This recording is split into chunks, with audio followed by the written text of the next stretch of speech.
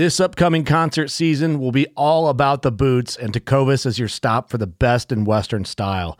Tecovas has seasonal and limited edition offerings this spring and summer, including men's and women's boots, apparel, hats, bags, and more. All Tecovas boots are made by hand in a time-honored tradition with timeless styles that are always on trend. And Tecovas has first wear comfort with little to no break-in period. It's hard to find this level of comfort paired with this level of style. Stop by your local Tecovas store, have a complimentary drink or two, that's WCB style, and shop new styles. The smell of fresh leather and friendly staff are at your service. Many stores even have leather custom branding to make your boots truly personalized. And with regular live music and events, there's no in-store experience like it. If you can't make it into a store, just visit tecovas.com. That's TECOVAS.com. They offer free shipping on all boots, as well as free returns and exchanges, and ship right to your door. Go to tecovas.com and find your new favorite pair of boots today. Fishing like a local isn't just about catching fish. It's about connecting with the environment and the people who call it home. It's about hearing the stories and traditions that have been passed down for generations and sharing unforgettable moments with the people you meet along the way. Fishing like a local is having an experience that stays with you forever.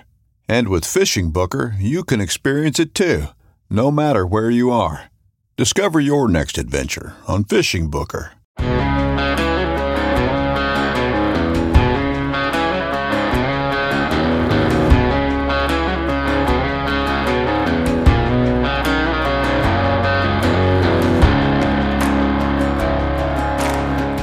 Welcome to the Habitat Podcast, the podcast for wildlife habitat management, hunting strategy, and land stewardship. And now, your host, Jared Van Hees.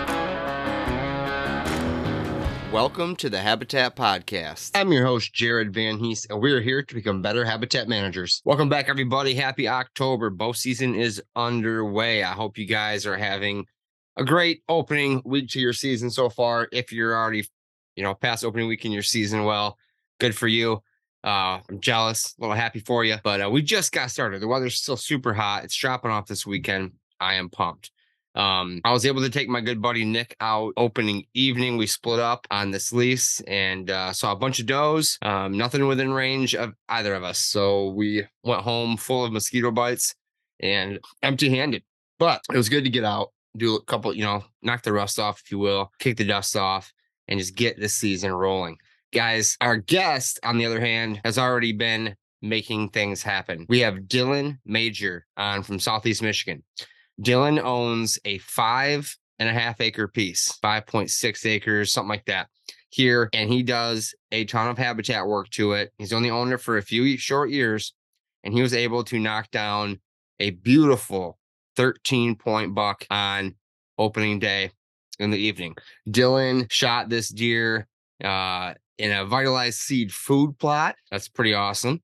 He got the sweet little honey hole behind his house. It's actually really cool. And I wanted to get him on because it's really relatable to folks. Most people have, smaller acreage. If the 5s, 10s, 20s, even 40s, I guess, might be considered small to some people. To me, it's actually quite a bit. But right now, Dillan was able to shoot a nice mature buck opening day, had him patterned, got in there and knocked him down, dressing out at 190 pounds. Guys, in Michigan, that's a great deer. A lot of places, that's a great big bodied buck. 13 points. So great story here from Dillan, learning about, what he did on his property. We talk about all the stuff he's implemented over the years. We talk about his setup, talk about kind of how he patterned this stuff. We also get into some stuff towards the end about deer tracking with a dog. So he's done that for a while too, which is pretty cool. We get into some advice there on what to do, what not to do. Really a great conversation. Everything deer hunting, habitat related here today. 5.5 acres, Michigan, 13-point, big, heavy buck. We'll bring that to you here in just a sec. Really appreciate the reviews that have been left on Apple iTunes. Couple new ones this week. I want to read one of them for you here. So we have, let's see who we have here. Ben Sosnowski. Thanks, Ben, for using your name. I know exactly how to find you.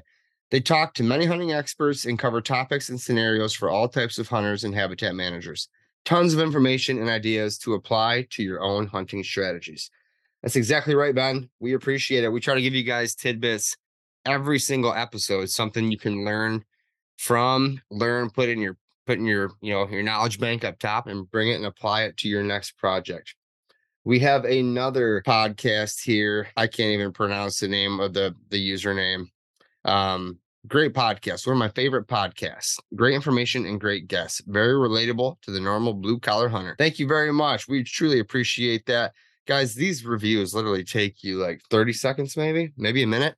And I send out a free 5-inch Habitat podcast decal. Here's one more from Drew D. Akai or Drew Dekai. Very informative podcast, 5 stars. Very informative podcast on habitat management. I've listened to every episode in the past 8 months and want to start from the beginning again because there was so much content covered that I'm certain I missed some gems. This has been very helpful for me on my 40-acre northern Michigan property. Keep up the amazing work. Drew, love the review. Thank you so much. You know what? You mentioned, that's a good point.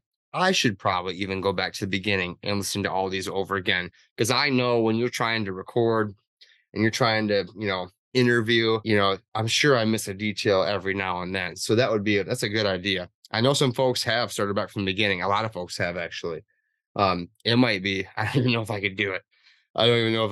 But it would be cool. And guys, thank you so much for leaving us those 5-star reviews. If you've left us a review and I have not sent you a decal yet, please email me info@habitatpodcast.com and I will get it in the mail for you right away. Guys, I wish you all the best of luck this season. I want to thank the rest of our partners before we get into it. I want to thank United Country Midwest Lifestyle Properties, Downburst Cedars, Acres.com, Morse Nursery, Packer Max Cultipackers, Exodus Outdoor Gear, and Vitalize Seed Company. Guys, we have another great episode coming next week with my friend Jeremy. We might actually have Al on here. Al shot a giant in Ohio. Anybody hear that yet? We'll have him on here soon. I want to hear his story, his setup, how that all went down too. My buddy Brian, he's coming on. Lots of great episodes coming up, guys. I need to be in the woods more, but I gotta keep podcasting too. So we're going away this weekend. Wish us luck up north in northern Michigan at that bow camp, and good luck to all of you as well. Guys, I want to talk to you about acres.com. Acres.com is a partner of the show here at Habitat Podcast, and they have an awesome, very useful website for landowners and land enthusiasts out there, or even people in the land market. So it's a great guide for landowners and buyers. There's a free version. All you have to do is sign up at acres.com. It's a research platform that puts you in easy access to listings, sold data, and insights. 10 different layers of insights.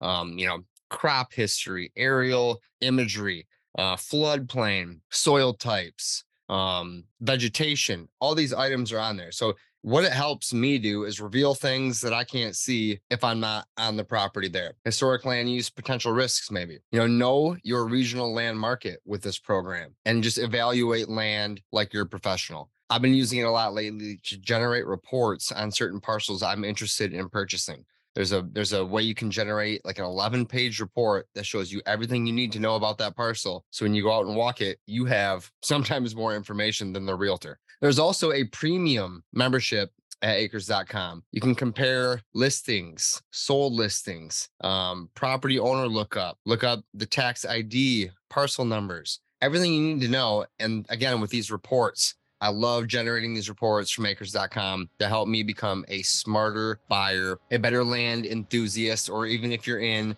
the market, a land professional. Guys, check out acres.com. Let them know Habitat Podcast sent you. Sign up for free today and start exploring one of the best land use websites that I've worked with.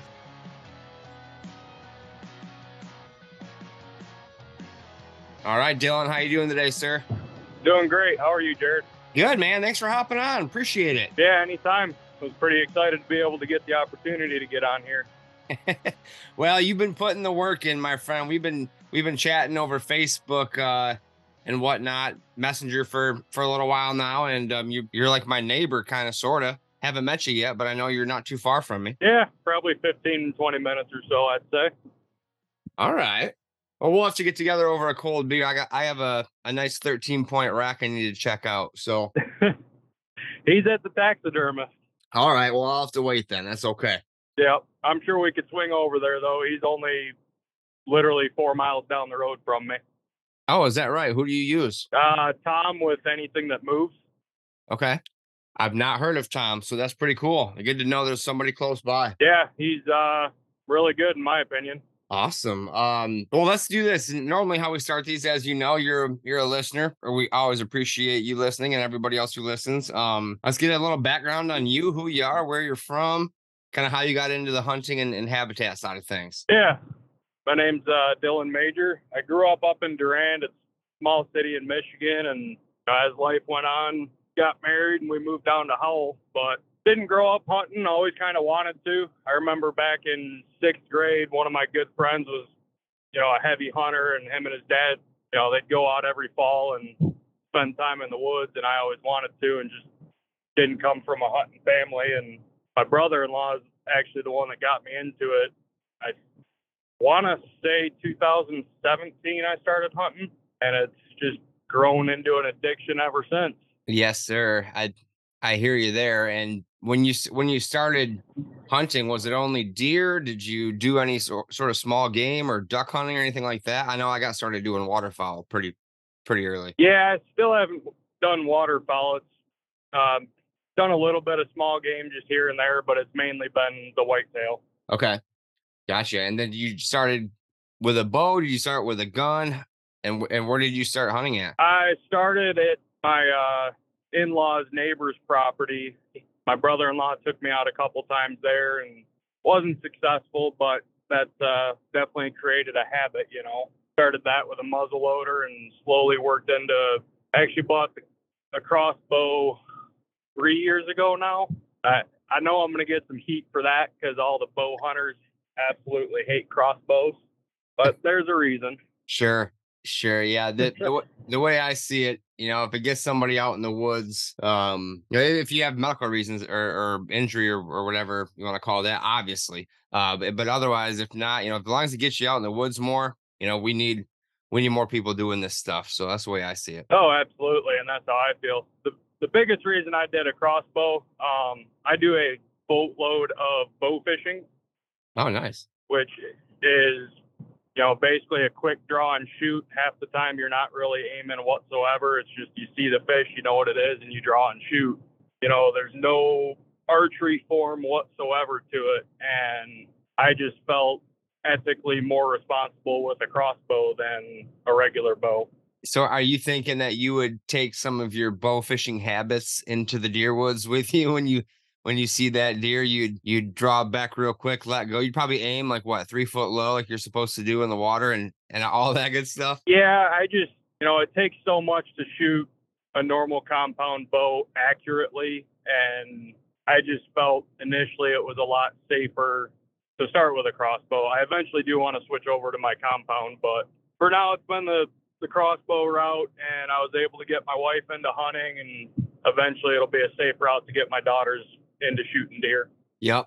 Yes, it's great for the kids. I've been looking at them too to get my girls out. They're not the biggest framed little gals, being twins, and getting 40, 50 pounds pulled back it's going to be a while. So I totally get it, man. That's pretty awesome. And tell me a little bit about bow fishing before we get into your property and the deer hunting side of things. I've also done quite a bit of that in college. I bought my first boat when I was like 19, and we decked it out up in Mount Pleasant, and we shot a bunch of fish. What's your setup like? Where do you go?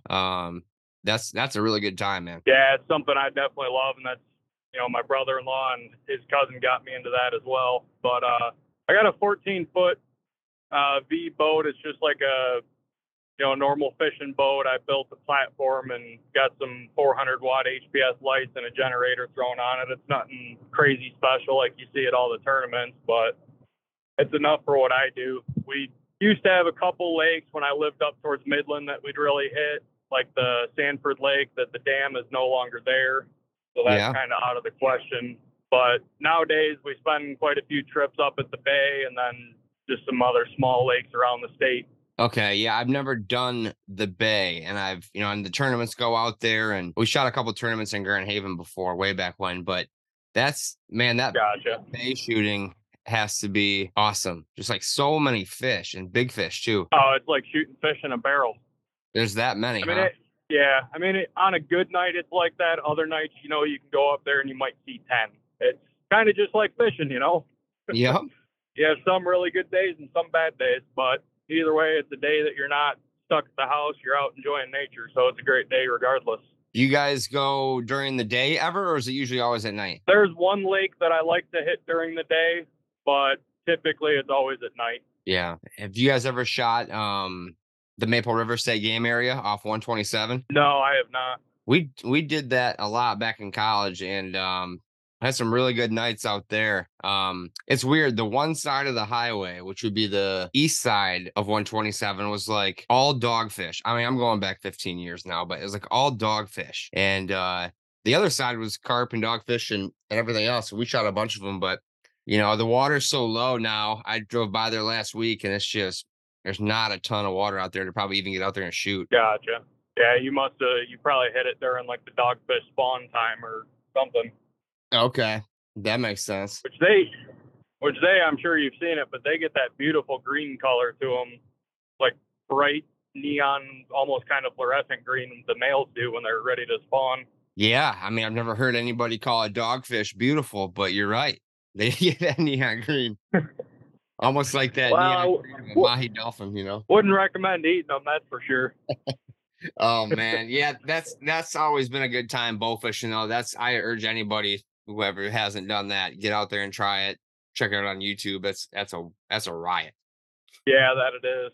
Well, cool, man. Let's hear about your property. I know you sent me your info. I have my HuntWise app I can pull up where everybody lives by their name and this and that. So I got your place pulled up here. Tell everybody about the property, the size, the layout, and we'll get into some habitat work. Okay. Yeah, it's not real big. I think it's 5.6 or 5.7 acres with my house and barn on it. Realistically, I think my deer habitat area is probably 2.5 to 3 acres or so. And it's kind of almost like a baseball diamond shape, the way my property kind of triangles out and flattens out in the back. But where the food plot is, I have that measured out to 0.32 acres, and it's like a crescent shape in a bowl area. You pulled up some aerials, I'm sure you could kind of see the area behind my barn, Jared. Okay, yep. So I put up the screening this year, did all sorts of food plot stuff, as you know, and a bunch of habitat work, pulling trees down and kind of cleaning up the deer routes and overall just making the property thicker back there. I was fortunate enough to find a guy through Facebook that let me come out and dig up a bunch of bush honeysuckle and other trees that kind of grow like wildfire to try and thicken it up back there. And that, obviously takes time, and we'll see if any of that actually works or not. Yeah, I mean, what I like about your situation is it's very relatable to a lot of people out there, a lot of our listeners. 5.5 acres or 5.7 acres behind your house, like that's a lot of people. And it can get done as we'll see here on that small of a parcel. Now, would you say like the back half is more like woods and the front half is kind of more like your living area? What was that? Would you say the setup like the back half is kind of where more woods, kind of where the deer are, and the front half is more like your living area, the barn, the house, kind of non-deer? Yeah. Yep. And I'm actually pretty lucky because I have like the wooded area that's, I guess, to the south of my food plot, and that butts up to a 20-acre farm field. And then the guy behind me, between him, his mother-in-law, and his daughter, now there's 30 acres right behind me that, they don't hunt. So that's pretty fantastic for me as far as pressure. No kidding. That's probably a huge part of this whole thing, right? I have to assume so. I mean, he does use his property. He's out there all the time, but they are never shot at on his property. So, at best, it's like he'll fire his tractor up and go do something with it or mowing the grass or what have you. But it's very nice and beneficial, I'm sure, that it's not hunted back there. Yeah, I think every little bit helps. And it's always, about, your neighbors, especially on the smaller properties we always talk about, is your neighbors really come into play a lot more. I mean, I think they kind of always do, depending where you're at, but usually neighbors will always come into play. I think when you're at, 5, 10, 15, 20, 30 acres, it really matters. Oh, absolutely. I mean, realistically, you're not holding one mature buck on your land unless you own several thousand acres. So I'd venture to guess even 500-acre parcels really depend on your neighbors, Yep. And what's that field to the south? What's that planted in this year? This year is corn, which I really think helps with my new screening because, corn is security cover. Yeah, I'd agree. And when you say screening, are you screening? I'm assuming you're screening from the house, from like the barn, the house, the yard, right? Yeah, from the house over to the barn. And I have a habitat project I'm doing next year. I'm going to put a little bridge over my creek that runs through the back of the property. So this year I had my father-in-law bring, I think 7 or 8 dump truck loads of soil over. He runs the excavating business. So that's piled up behind my barn. So that kind of acted as a screen. And then I screened the north end of my barn and straight back to the woods. Okay. Very nice. So tell me, the food plot. Like, I know you were like you're screening your food plot. Tell me about what your strategy was with that. It looks like it's probably your most open area that is furthest back towards the cover, based on what I'm seeing. Like, you kind of have it nestled up against the woods, right? Yeah. There's at the south end of the food plot, there's 4 mature apple trees. I don't even know what they are. Every time I use a phone app, it spits out a different type of apple. But couple of those trees did really good this year. And to the north of those, there's 2, might be a third acorn tree there actually, but they're just the standard white oaks. And those produced very well this year for me, which I think was huge going along with the food plot because it's all right on the food plot. So they got everything in the vitalized load to go from the apples and the acorns and all the security cover now. Holy cow. Yeah. The standing cornfield, the nice neighbors, the apple trees, acorns, food plot. Man, you had it all going on right there. Yeah. This year, everything just came together and, we had those real high winds a couple months ago, and I was kind of afraid that like all the apples blew off the tree, and I sent you pictures of my entire screen had blown over basically.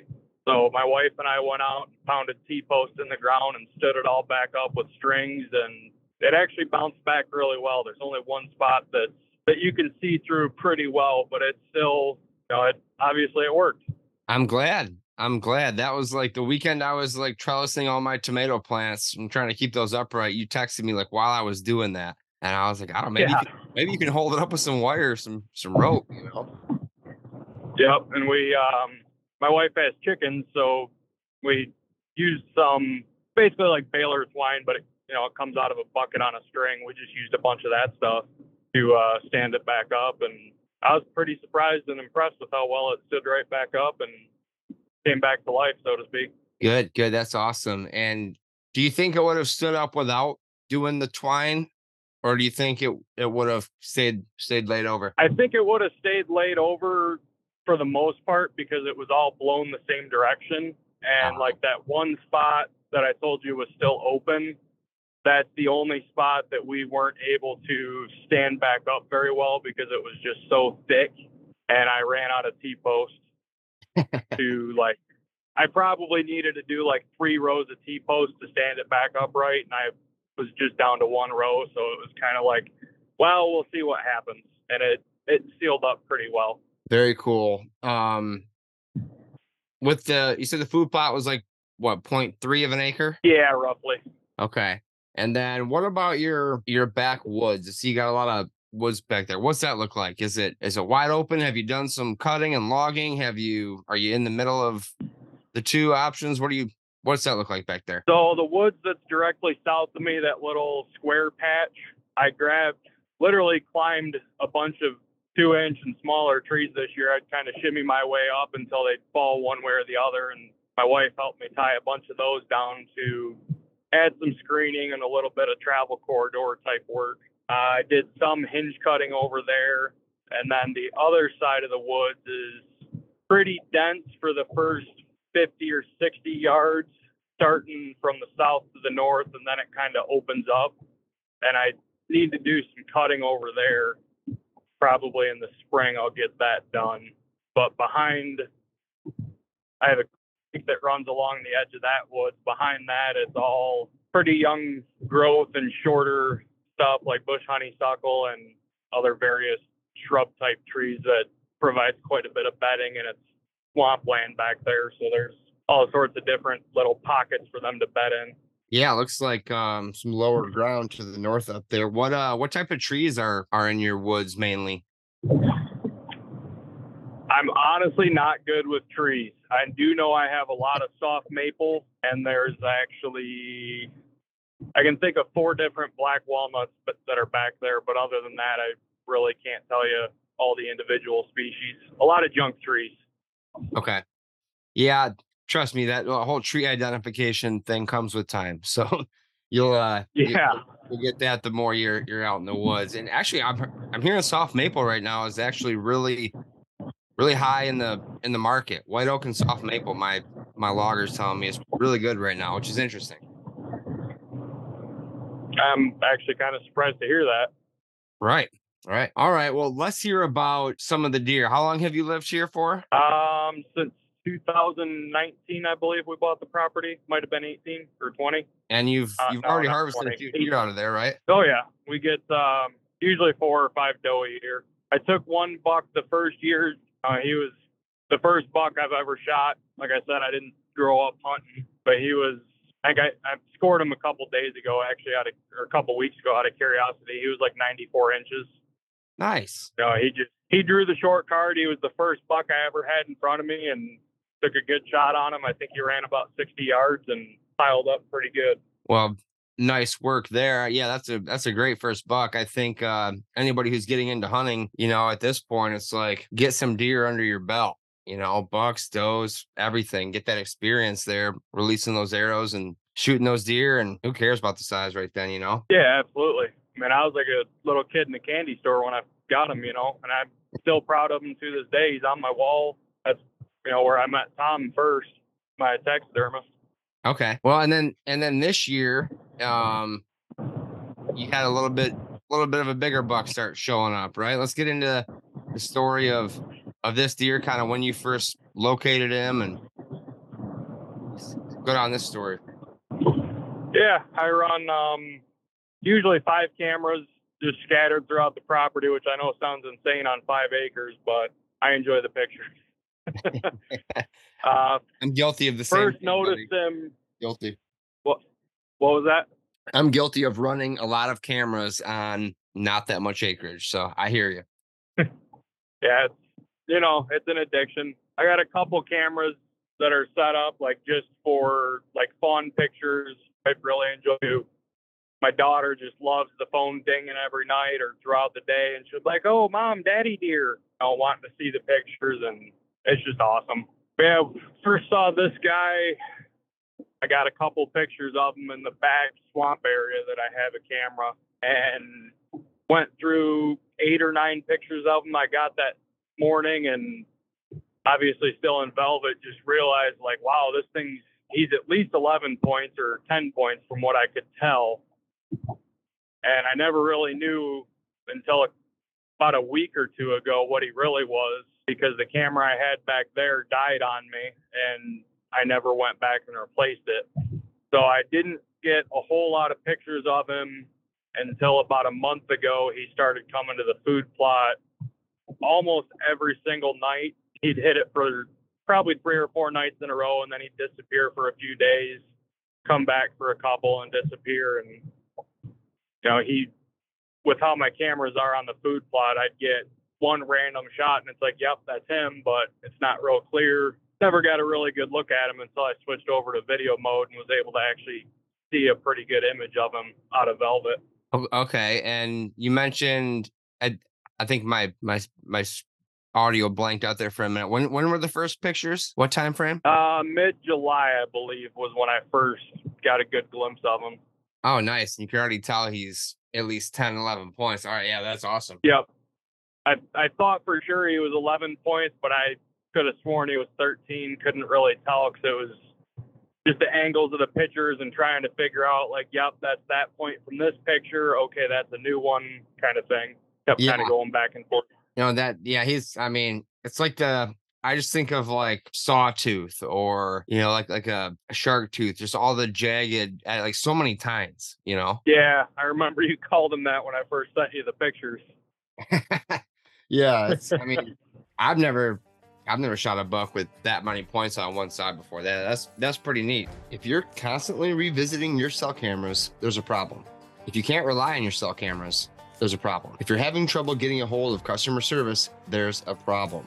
Guys, these problems literally birthed Exodus Outdoor Gear 8 years ago when they shipped their first camera. They had a clear desire to not only build elite products that enable you to set it and forget it all season long, but also to back them up like no other company is willing, with an unmatched level of customer service and support. See for yourself why Exodus has over 15,000 satisfied customers and why they've quickly become known for their 5-year no BS warranty, quality cameras, and best-in-class customer service. You heard that right. Exodus believes in their products so much, every single camera is backed by a 5-year warranty that includes theft and accidental damage coverage.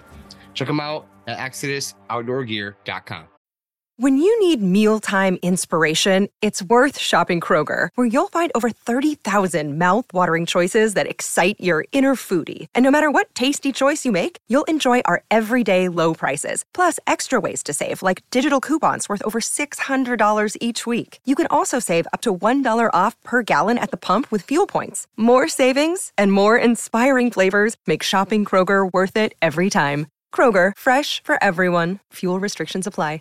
With threats to our nation waiting around every corner, adaptability is more important than ever. When conditions change without notice, quick strategic thinking is crucial. And with obstacles consistently impending, determination is essential in overcoming them. It's this willingness, decisiveness, and resilience that sets Marines apart. With our fighting spirit, we don't just fight battles, we win them. Marines are the constant our nation counts on to fight the unknown. And through adaptable problem solving, we do just that. Learn more at marines.com. All right, you fast forward, he's out of Velvet now. You got a good video shot of him. What's going through your head at this time? A lot of sleep this night, and I was starting to pattern him. And as we all know, you can't really pattern a deer. It is what it is. But he would come in pretty regularly, and it just happened to be the week before opening day. He had came in, I think, Sunday, Monday, Tuesday, Wednesday. And Tuesday, Wednesday, he actually switched to mornings, which kind of threw me for a loop because up to that point, I never once had him in the morning other than the one time on that back camera. But I had never had him at the food plot in the morning. So my whole game plan was to not hunt the morning in hopes of not spooking him or any bucks out of there. And hopefully he would come in the first night or second night or pattern-wise, that's kind of what I had him at, is like he should come back Saturday or Sunday based on his previous trends. And then he threw the morning days at me, and I'm like, well, I guess I need to shoot the morning and see what happens. Any idea why you think he switched to mornings, like right before bow season? I have no idea. The only thing I could think is maybe my kind of theory is, like, I have the neighbor behind me with the 30 acres that doesn't hunt, and across the road I have another neighbor that doesn't hunt with, I think, 32 or 33 acres maybe. And I think he was bouncing back and forth between those two properties and kind of trying to figure out his home range, Okay. But the only thing I can think is that maybe he was bedded on one of those and they fired a tractor up and spooked him out and kind of shifted his pattern for a couple of days. I really don't know. Yeah, I mean, that's kind of my thought too. Something maybe bumped him or a hunter on a different property, or who knows where he was bedded up, but maybe something changed his pattern. I mean, it was a lot cooler in the mornings too last week and this week. Yeah, it was up until opening morning. That was pretty warm.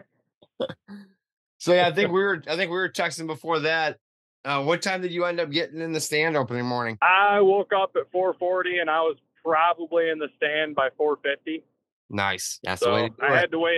had to wait a couple does out. I peeked around my screening because I need to move my blind My blind is inside the food plot screening, and I peeked around the screening, and I was kind of tucking my pine tree that my blind butts up to, and there were 2 does on the far end.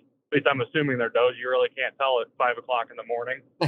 But kind of just shook the pine tree branch a little bit to make some noise as I was hunkered down, and they kind of meandered off. Didn't really know what happened. Then I just got in the blind and sat there. And the morning sit, I had 9 bucks total, and I think 2 or 3 does end up coming out. And I wound up passing on the largest 8-point I have pictures of this year. I'm not the best at scoring or judging deer, but I'm assuming he's a 130 to 140 class 8-pointer. He's pretty wide and pretty tall. Wow. That's a great pass. That was the biggest buck I've ever had in front of me, and it was incredibly hard not to squeeze one off on him, but I just had a gut feeling that I had really good odds if I didn't go after him that I would get the one that I wanted. So then did he meander off? Did he hang around? Did he bust you? Is he still alive? What do you know? Oh, they just came in. There's on one of the apple trees, there's a scrape that they hit every time, and they of course pee in the dirt. So he did that right away, ate some acorns, and just meandered off down to the creek area. And I'm not sure where he went from there, but that was kind of it for the morning hunt. After everything dispersed, I think I jumped out of the blind at 9 or 9:30. Just knowing my property, I know it's not worth sticking out anything past that this time of year. Yeah. Then so for the evening hunt, I went out, I think around 4:30, 4:45, I got back in the blind, and pretty quickly had quite a few does and different smaller bucks in front of me.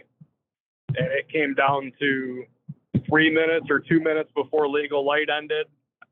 I had a small spike come out from the south woods, stayed down by the apple trees on the south end of the plot there. And he kept checking the woods, kept checking like the creek swamp area behind him. So I got ready, got the window open because I was very hopeful, obviously. And all right, so about 10 seconds. Real quick, Dylan, you were saying the spike stepped out, you opened the window, and then you were waiting, and then like was it quiet? Was it windy? I know opening night was pretty. I think the wind dropped off, didn't it? Yeah, there was next to no wind. Okay. And I knew ahead of time, like at last light, my thermals, because my whole food plot area goes somewhat downhill. It's almost like being in a bowl, you know, your thermals just completely drop and they go right to where that spike was at the bottom of the bowl. And, you know, that bigger 8-point from the morning stepped out and came out. And then that spike kept looking back into the woods. And so I stayed ready, and that 13-pointer came out. And gosh, it felt like forever, you know, but it was probably 40 or 45 seconds between me realizing what deer was in front of me and taking the shot. Okay. He was, the whole time he was there, which wasn't very long, but they were very skittish. You know, you could tell something was up, and I just had a gut feeling he had my thermals. Man, I mean, that they say that's, and a lot of times a mature buck will enter, or deer in general, I guess, will enter fields in those situations because they can kind of scent check the thermals on their way in, you know? Yep. And the way I always try to do it is I try to keep the blind completely shut up until it's, you know, that time to shoot. Yep. You know, and I know scent is still getting out there, and I've been winded before, even with the window shut, but doing something's got to be better than nothing. I would agree. So how far was the shot? I do.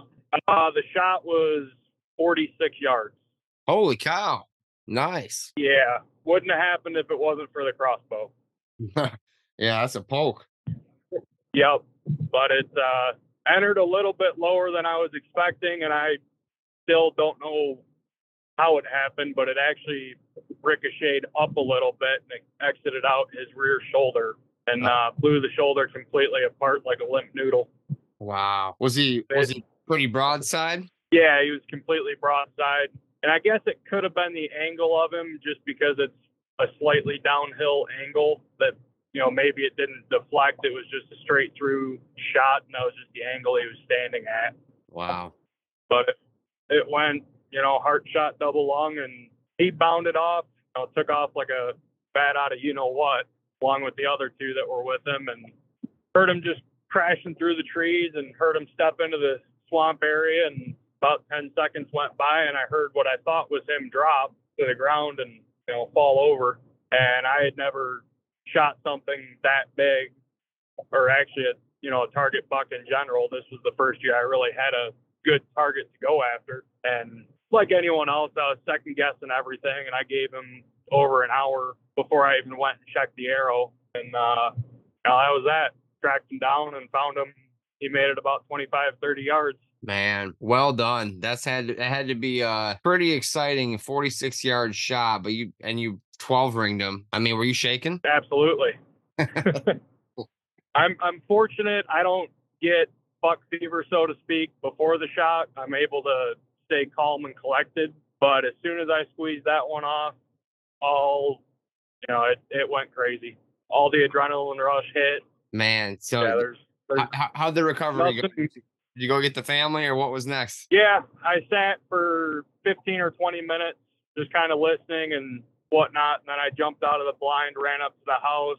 My wife was actually just finishing dinner, so we sat down, and I was just a nervous wreck. She was kind of a nervous wreck for me, just super excited and, wanting to know, so we ate a little bit of food and gave him a little over an hour and went out and tracked him. And my daughter came out with us and just found him and ran up, grabbed the quad and fired it up and went down and got him. Man, congratulations. What a buck. That's a great Michigan deer there, buddy. 13 points. Wow. Thank you very much. He's definitely well worth all the work that we've put in this year. That's for sure. Yeah. And you've been doing it too. You've been sending me a lot of updates, and that's pretty awesome. I love this type of stuff. I love seeing the guys take the habitat, put it into play, and then, harvest their target deer, whatever that may be. That's amazing, man. Well done. Such a surreal feeling to actually see it all come together, and just how much all the habitat work and the food plot and the screening and just everything in general has, made the deer more comfortable, and just a surreal feeling. Yeah, I couldn't agree more. So now what, are you after that 8-point, or are you only harvesting one off the property? What are you doing with the rest of the season? I mean, you only have like 3 months left. Yeah, it's like I told you, I got, my wife's pregnant now, and she's due November 1st, and we're doing cesarean this time, so it will be November 1st. So yep. I want to get back to processing on my own, so I'm kind of holding off until colder weather gets here so I can hang them in the garage and have the time to do that. Yeah. So probably just going to let the land sit for the month, and hopefully that buck will come back. But considering he was there when I shot that 13-pointer, I'm not expecting to see him again during daylight. Yeah, he scooted out. For now, yeah. For now, it's just kind of letting everything sit and taking care of the family stuff. And, after the kid's born and the wife's, recovered for the most part, I'm hoping she'll get out in December if she's feeling good enough. But just planning on getting some does down and wrap it up with a good, fun season. Did you end up weighing that buck at all? Yeah, he field dressed at 190, which is by far the biggest deer I've ever weighed. That's a heck of a deer. I think I only have 2, maybe 3. I think 2 for sure that dress, up there, little right in that range. And man, they're just giant bodies. So I can tell when he's taking up your whole jet sled there, whatever sled that is, he's like, rolling around in that thing, barely fitting. Yeah, that's a good buck. Yeah, he was pretty heavy. So what do you think? Do you have anything next year you're going to change about your property? That it sounds like maybe you're going to move the blind behind the screen or into the screen. I'd probably recommend that. Anything that you're looking at changing? I mean, it all worked out pretty good. Yeah, it all worked out really good. I mean, even now I still have a bunch of deer in the plot, every day just feeding away. But I would like to move the blind behind the screening. We're planning on going to Morris Nursery to get some apple trees and pear trees. Those aren't going to go in the food plot. They're more for the family. I really don't have room to add more trees back there. It's a small area. Yeah.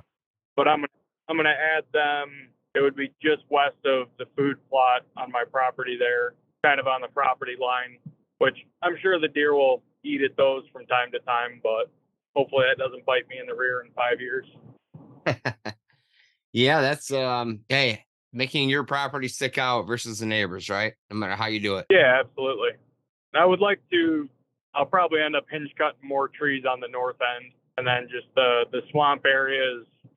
I was planning on doing a lot to it, and then I was back there a lot this summer, and it's quite a bit thicker than I really initially thought it was.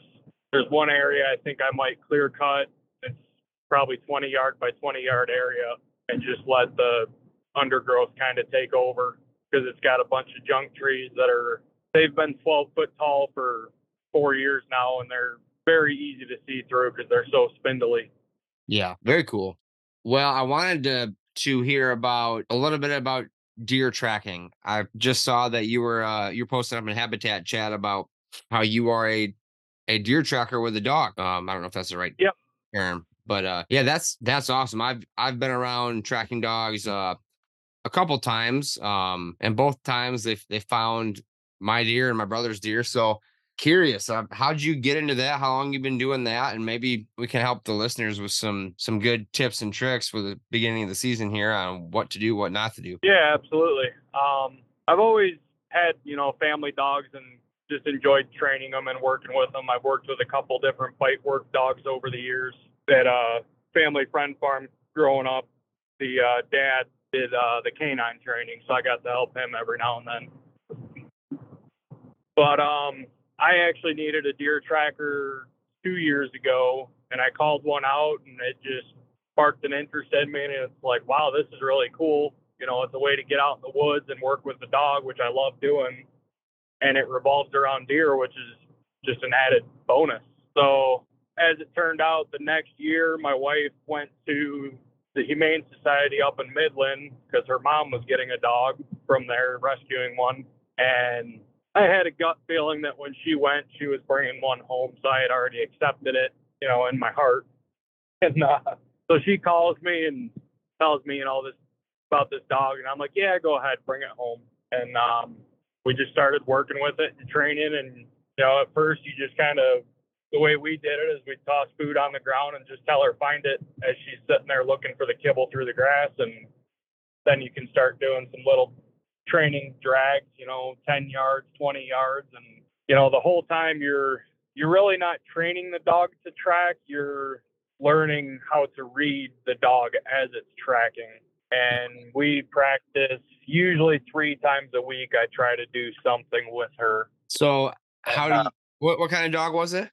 She is the biggest mutt I've ever seen. She is, let me think here. I believe she is Shepherd, Pit Bull, Husky, Chow, and Chihuahua.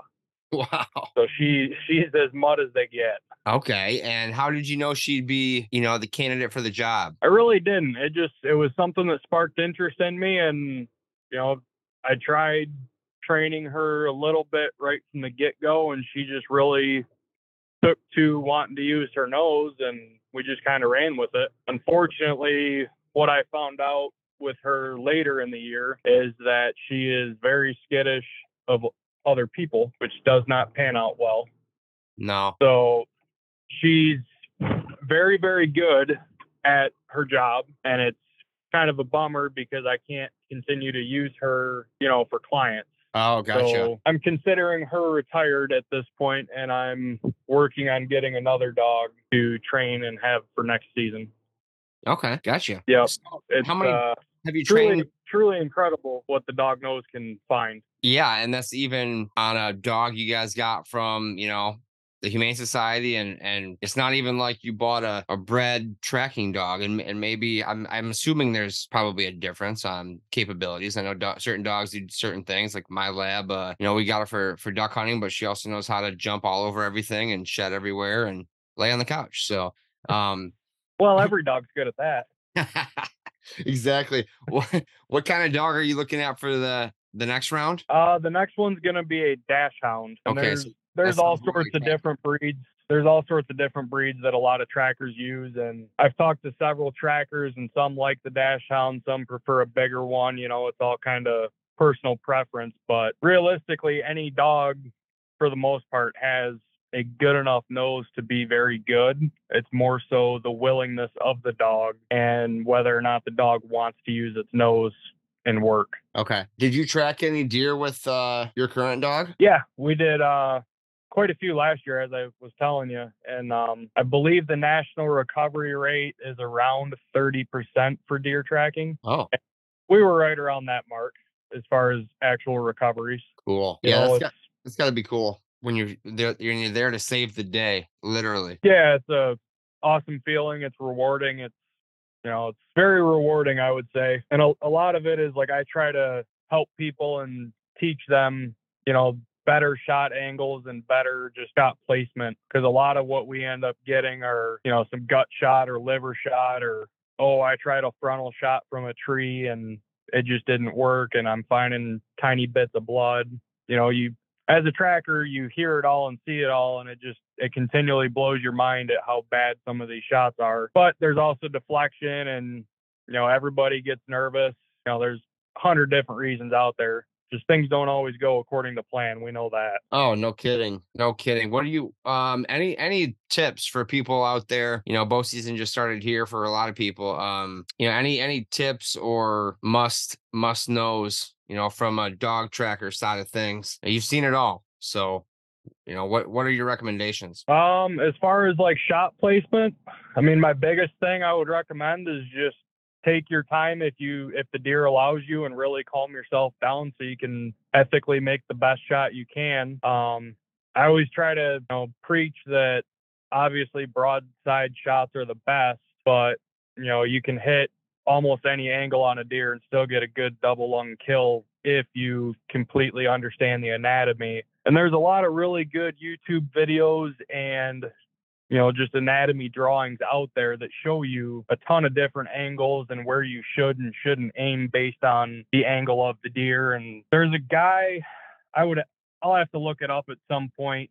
He's on YouTube and he puts together a really good video. He's from overseas. I want to say he's from Britain, but he put together a really good series of a bunch of different examples of anatomy drawings and shot placement, and I kind of screenshotted some of those from his videos, and I like showing people those because it gives you a really good idea of shot placement. Yeah, I saw you posted a couple of those screenshots on Habitat Chat, and I couldn't agree more. I mean, knowing the anatomy of the deer, it just gives you that confidence on where to aim or where not to aim, right? Like I always thought the leg pretty much went straight up, the front shoulder, went straight up. So I'd go up that crease and I'd go back 2 inches without hitting that leg bone. Yep. Well, I'd be liver shooting all the time, and now look at the anatomy, the leg doesn't do that. It drives forward, and you have a big opening there where you can be in that shoulder area and get right into the vitals. So it's almost like a light bulb went off for me. I was like, oh my gosh, I've been aiming too far back. I'm afraid of that shoulder the whole time when I thought I knew where the shoulder was. And now I'm shooting a little heavier arrow with a fixed blade, so I have more confidence there too. But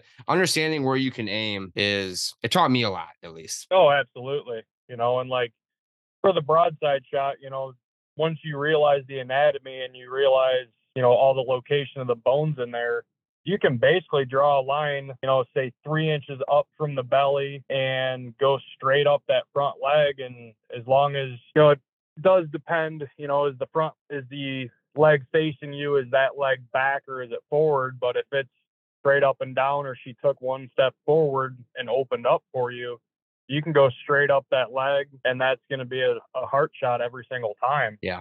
And like the quartering 2 shot is one that, bow hunters are taught, never take that. But once you understand the anatomy, you can basically set your vertical post on the inside of the near leg and, once again, 3-4 inches up from the belly. And that's going to be a great ethical kill once again. And, there's nothing wrong with that shot. Yeah. You just got to know where those bones are, right? I mean, on the broadside, I follow that leg up and I can see where the leg bends and shoots forward. You can see it sticking out of the skin just a little bit. Yeah.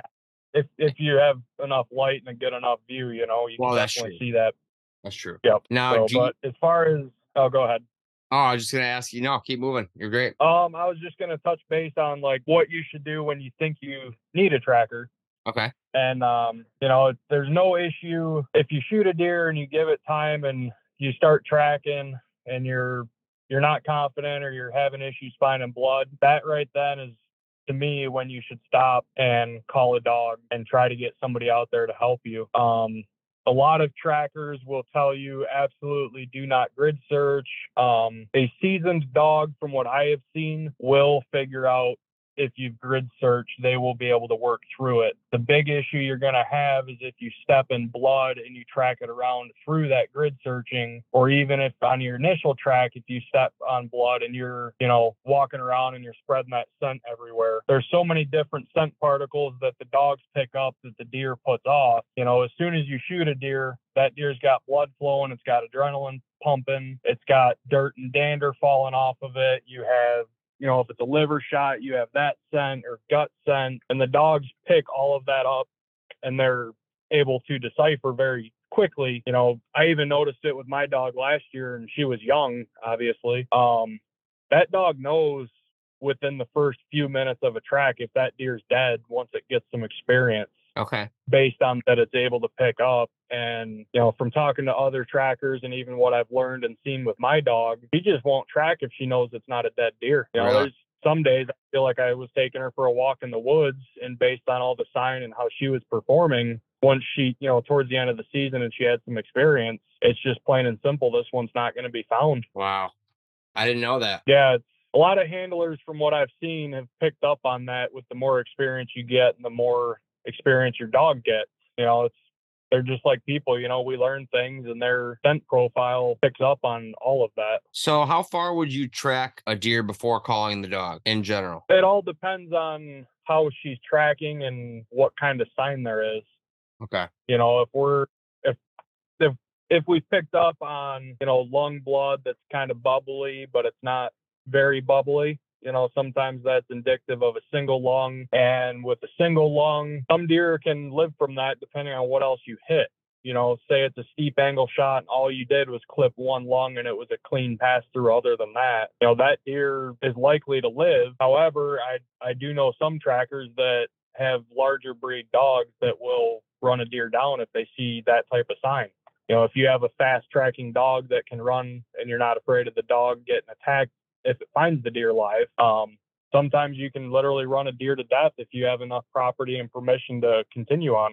Wow. Yeah, so I've heard of that. Just depends on the situation. Yeah, do some dogs run them down to keep the blood flowing, to keep pouring out, or why would you do that? It's basically just to keep the animal up and moving and keep its heart rate up, so you keep getting blood pumping to basically bleed the deer out quicker. So it doesn't really have a chance to, hopefully it doesn't have a chance to clot up and end up healing. It's the whole idea is to press the deer and keep it on its feet and moving and get it to pass over. Gotcha. That's not a method I personally would use, just because I have a smaller dog, and more than likely the odds of somebody already having that much permission to potentially run a deer 3 miles or 2 miles is going to be slim to none, Yep. No, it's for sure around here. Yeah, absolutely. But like anything else, it's all situational and just kind of depends on the sign, on what you're seeing, on how far we'll end up tracking just based on what the dog's doing. I never want to leave a deer that I feel is dead. I'll continue, and even if the dog can't do it, I'll by all means help grid search or whatever needs to be done. Perfect. Perfect. Any other last and final thoughts on the tracking and any other advice for the listeners? Just on the tracking, when in doubt, back out and call a tracker.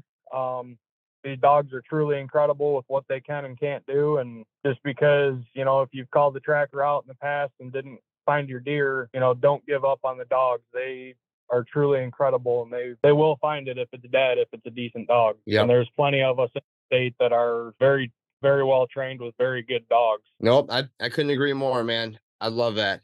The last thing I have for you, Dylan, is our rapid fire. All righty. So if you're ready, I'll hit it. Yep, go for it. All right, sir. Your favorite beverage? Favorite beverage would probably be apple pie moonshine if I'm drinking. Other than that, probably water. 10-4. How about your favorite venison or wild game recipe? Oh, just good old sweet tenderloins on the smoker, or cooked almost any which way. Tenderloins are by far my favorite. Do you can't go wrong with those either? You smoke them till what temp do you pull them at? Usually around 135, and then if I feel they need to cook a little more based on size, toss them in a quick pan real quick. Or usually 135 is pretty good. Perfect. fixed blades or mechanical broadheads? As a deer tracker, I definitely have to say fixed blades, but any broadhead in the right place is going to kill. I like it. What do you find yourself hunting most of the time? Preset tree stands, blinds, or do you hunt mobile? Definitely the box blind, but I do want to get into the mobile hunting and some public land stuff, hopefully next year. Food, water, or cover? What do you think is most important where you hunt? I got to say cover based on how this year went, just with the cornfield being there and all the screening.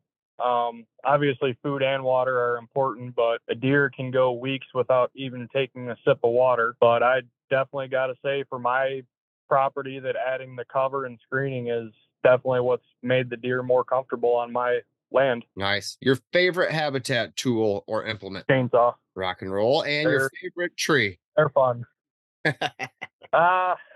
Favorite tree, I really love looking at a red maple. The ones that turn really bright red. Those are just a beautiful tree come fall. Obviously, there's no benefit there for the deer on them, but they are definitely good to look at, I think. Oh, yeah, they're turning real bright right now, and I think the deer will I know they like sucking up those leaves and those shoots if you do stump cut them, but yeah, that's a great choice. They're beautiful. We're going up north tomorrow for that bow hunting weekend, and I cannot wait to see all the colors. Yeah, I'm sure it's beautiful up there now. Well, Dylan, I appreciate you hopping on, man. Once again, congratulations on that awesome 13-point, close to 200-pound dressed buck, man. That is amazing. 5.5 acres. Thank you very much. It's amazing. I appreciate you having me on here. No problem. Let's get together soon and crack a cold one. Hey, sounds good, man. Just give me a shout anytime. All right. If anybody wanted to reach out to you, how can they find you?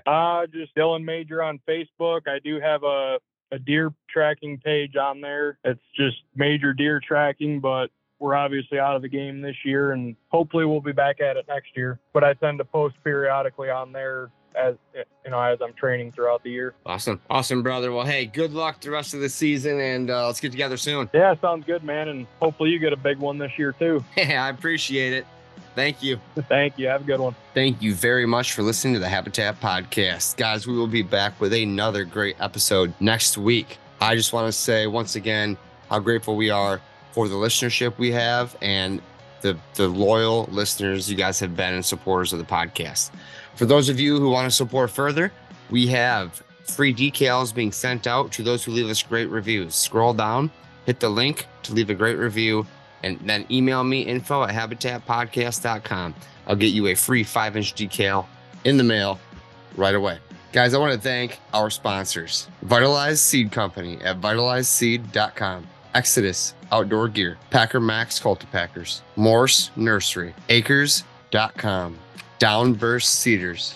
First Light. United Country Midwest Lifestyle Properties. Thank you so much, guys, for tuning in once again. Get back with us soon. We're going to have another great episode for you as we become better habitat managers.